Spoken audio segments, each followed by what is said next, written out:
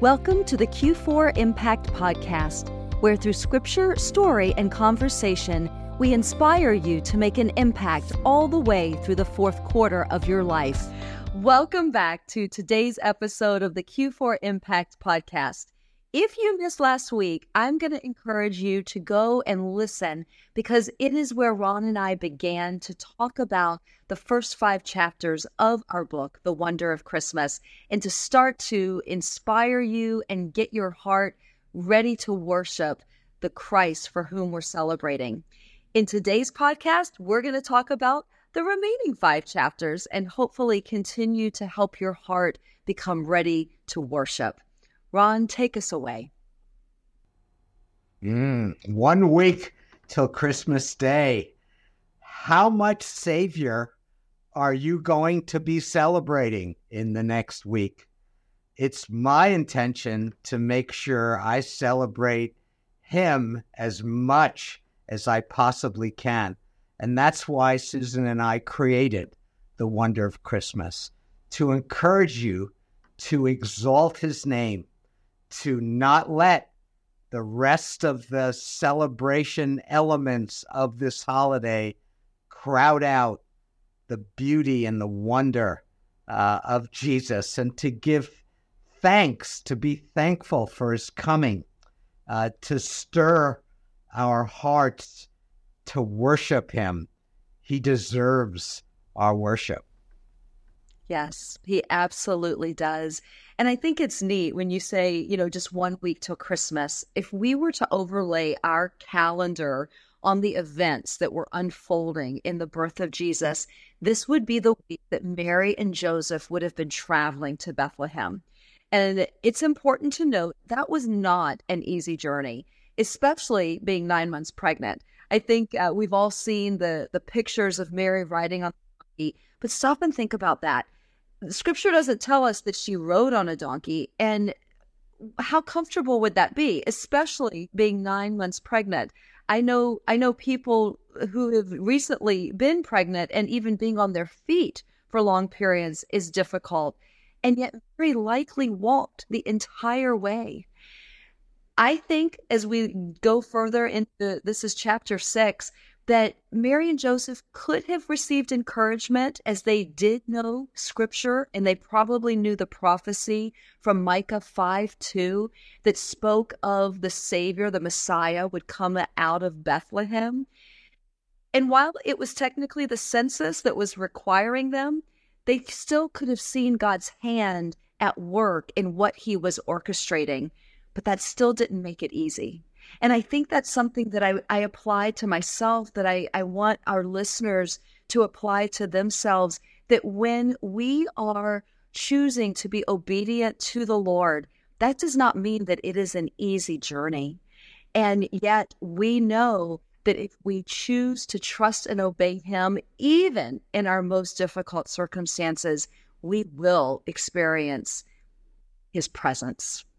So Ron, take us to the best part of the story. Chapter 7, Susan. Isn't that interesting that the very birth would come in chapter 7? We kind of marveled at that when we realized that that was going to take place. Oh, the birth in the manger. What a place for the creator of the universe to arrange to have his son, our Savior, arrive on the planet that he created. Of all the places that could have taken place, this was the place that he chose. And there's a part of it that that makes you like maybe think about that, and I wonder why, but then I think you kind of get to feel like, yeah, that's very much like the character of God, to choose a place like that with hardly any comfort, with no fanfare, with nothing extraordinary, but that our Savior would begin his journey on earth as he was about to bear our sorrows and become acquainted with our troubles. Of course, that's the kind of place that the Savior would be born. It would be a lowly place, a humble place, a meek place. And even though here he was going to shortly be full of power and might, and miracles would come and people would be healed and great things would take place, the beginning was the connection of, yeah, that's my kind of Savior. That's someone I know understands my plight. And so, of course, to get some time and just to slow down the rush of these days and just sit with that and think about it and try to imagine it. And it's part of the reason why we wrote The Wonder of Christmas. Yeah. Ron, thank you for sharing that. It is definitely one of our favorite chapters in the whole book. Chapter 8, I guess I could say I love them all, to be quite honest, because I have fallen in love with this Christmas. But chapter 8 is one of my favorites. And the piece that always comes to mind is when just the darkest of nights, where the shepherds were out with their sheep and suddenly the angels appeared and the glory of God shone. Like, that is, it just puts a smile on my face, as you can see. And personally, part of why it's a favorite as well is my dad, who is no longer with us, loved this part of the story. He could not recount it without tears of joy coming to his eyes. And my mother and I now just chuckle to ourselves to think he's probably up there rejoicing with those same angels, and we can't wait to do the same. So that is a personal reason. But another reason is, as I wrote this, I learned that these shepherds, they were not ordinary shepherds, and they had specific knowledge and duties that meant that when the angels made the announcement that they did, declaring that the baby was born and could be found wrapped in swaddling clothes and lying in a manger, those very words would have informed them that this was the Lamb of God who would take away the sins of the world through his own sacrificial death. And to just recognize the details that God unfolded through the birth of his son, that is what compelled them to seek out the baby Jesus. And not only did they seek him out, it says they worshiped. And isn't that always to be our response when we see him clearly? It has to erupt in worship. So Ron, take us to chapter 9. This one makes me chuckle. I don't know. For me, it's like, wow, do we need 2 more miraculous events? How many miracles and how many unusual and extraordinary details get added to the story? But of course, it's the greatest story ever told. And so here we are towards the end of the story, at least this part of the story. And we're told about Simeon and Anna just being in the temple, happening to be there when Mary and Joseph bring Jesus in to be dedicated before he's even 2 months old. And here are these 2 elderly, a man and a woman, who've been waiting for the Messiah their whole lives and were even somehow promised that they would see the Messiah before the end of their days. And so they both recognize that Jesus is the one that they've been waiting for. And then there's a prophecy that gets connected to that. And I just say again, Zacharias and Elizabeth and angels and Joseph and Mary and the shepherds. And I mean, it's just one after the other. And now we end this with Simeon and Anna. And that's why I chuckle. And I'm just like, can we just praise him? Like, can we just honor that this is the greatest thing ever, is the arrival of our Savior.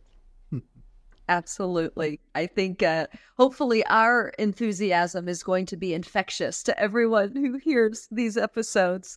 The last chapter, chapter 10, really completes the story, because as every nativity scene holds, there are wise men that come. And that is where we talk about the wise men. And I think the neat thing to just bring out there, similar to what you did with chapter 9, is that there continued to just be the fulfillment of prophecy and God's revelation of himself and guiding and protecting through nature and in dreams.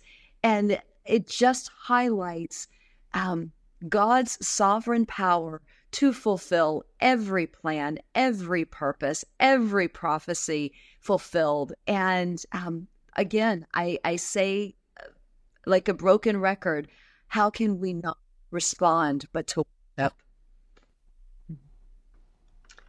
You know, Susan, this will be my 50, I think it's really my 52nd celebration of Christmas. And I'm a people person, and our home has always been busy. And of course, the way this tradition started was when my boys were young, and we started the practice of reading the story. And then it turned into this event, and our friends and neighbors would come. And when I think about this, I realize, because I know people and I know what their lives are like. And I realize that for many people, the hearing of the Christmas story, takes place at a church service, and, you're driving in your car and there's traffic and your church is filled because it's the holiday, and you get in your seat and the kids are maybe with you, or maybe they're in Sunday school, and you got so much going through your mind, and then the lights are dimmed and they put on a production of the Christmas story, and typically maybe they do half of the details of the story, or they pick the 3 or 4 most important parts, and then you go home and it's a dinner. And this story, that's not I don't believe how it's meant to be read. I believe it's meant to be read in the quietness of our homes, where we can really give it a fair experience of it, a thought and time and peace. It's a time, and it's why we wrote the book, is to help you, like, get alone or get with your loved ones in an intimate setting and quiet your heart and your mind and experience all of what we've been talking about in this week's podcast and last week's podcast. The wonder, the freshness of all of these things that go in to the arrival of the Savior.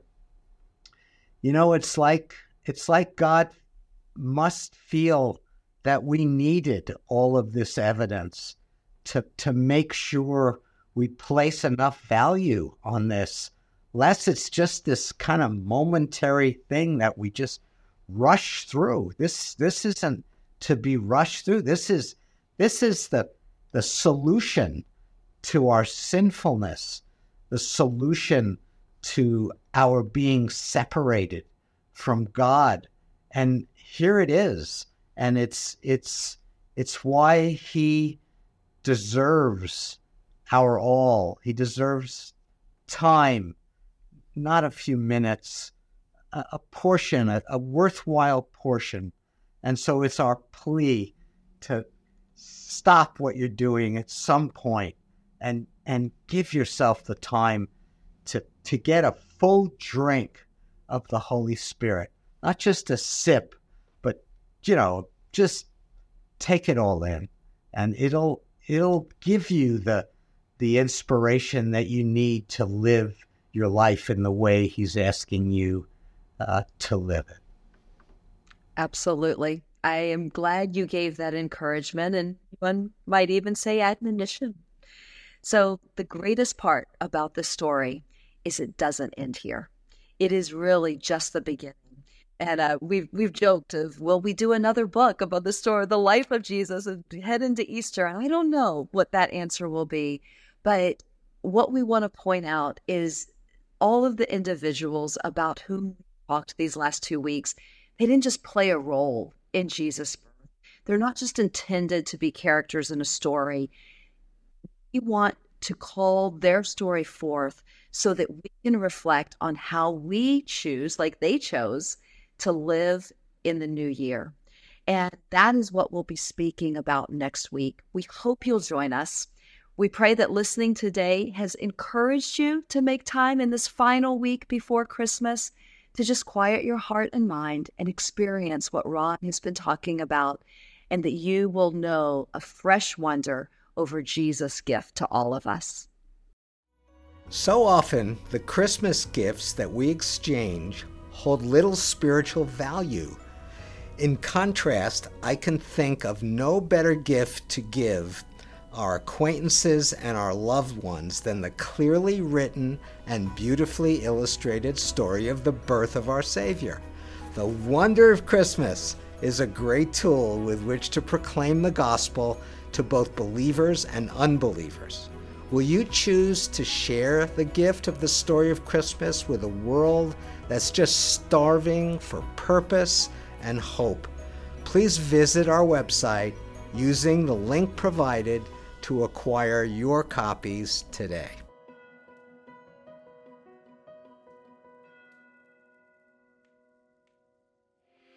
Thank you for tuning in to this episode of the Q4 Impact Podcast. To continue receiving encouragement and practical tips on how to live with purpose and meaning through the many changes and challenges of life, please be sure to subscribe. And please share it with others you think may also benefit.